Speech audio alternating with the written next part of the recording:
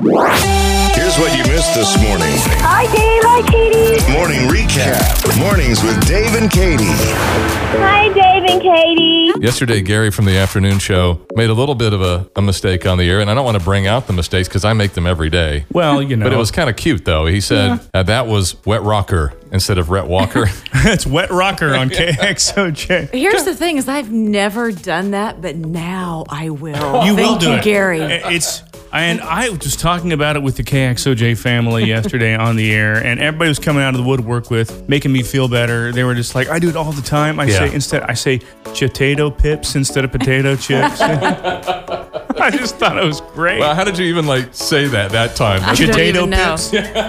I'm just gonna do it from now on. Hey, honey, you want some potato pips? Potato pips, potato tips, chip, potato say it. pips. All right, catch Gary Thompson this afternoon at 3 o'clock on KXOJ. You mean Terry Gompson? It's hello. Dave and Katie in the morning. Dave and Katie in the morning. On 94.1 KXOJ.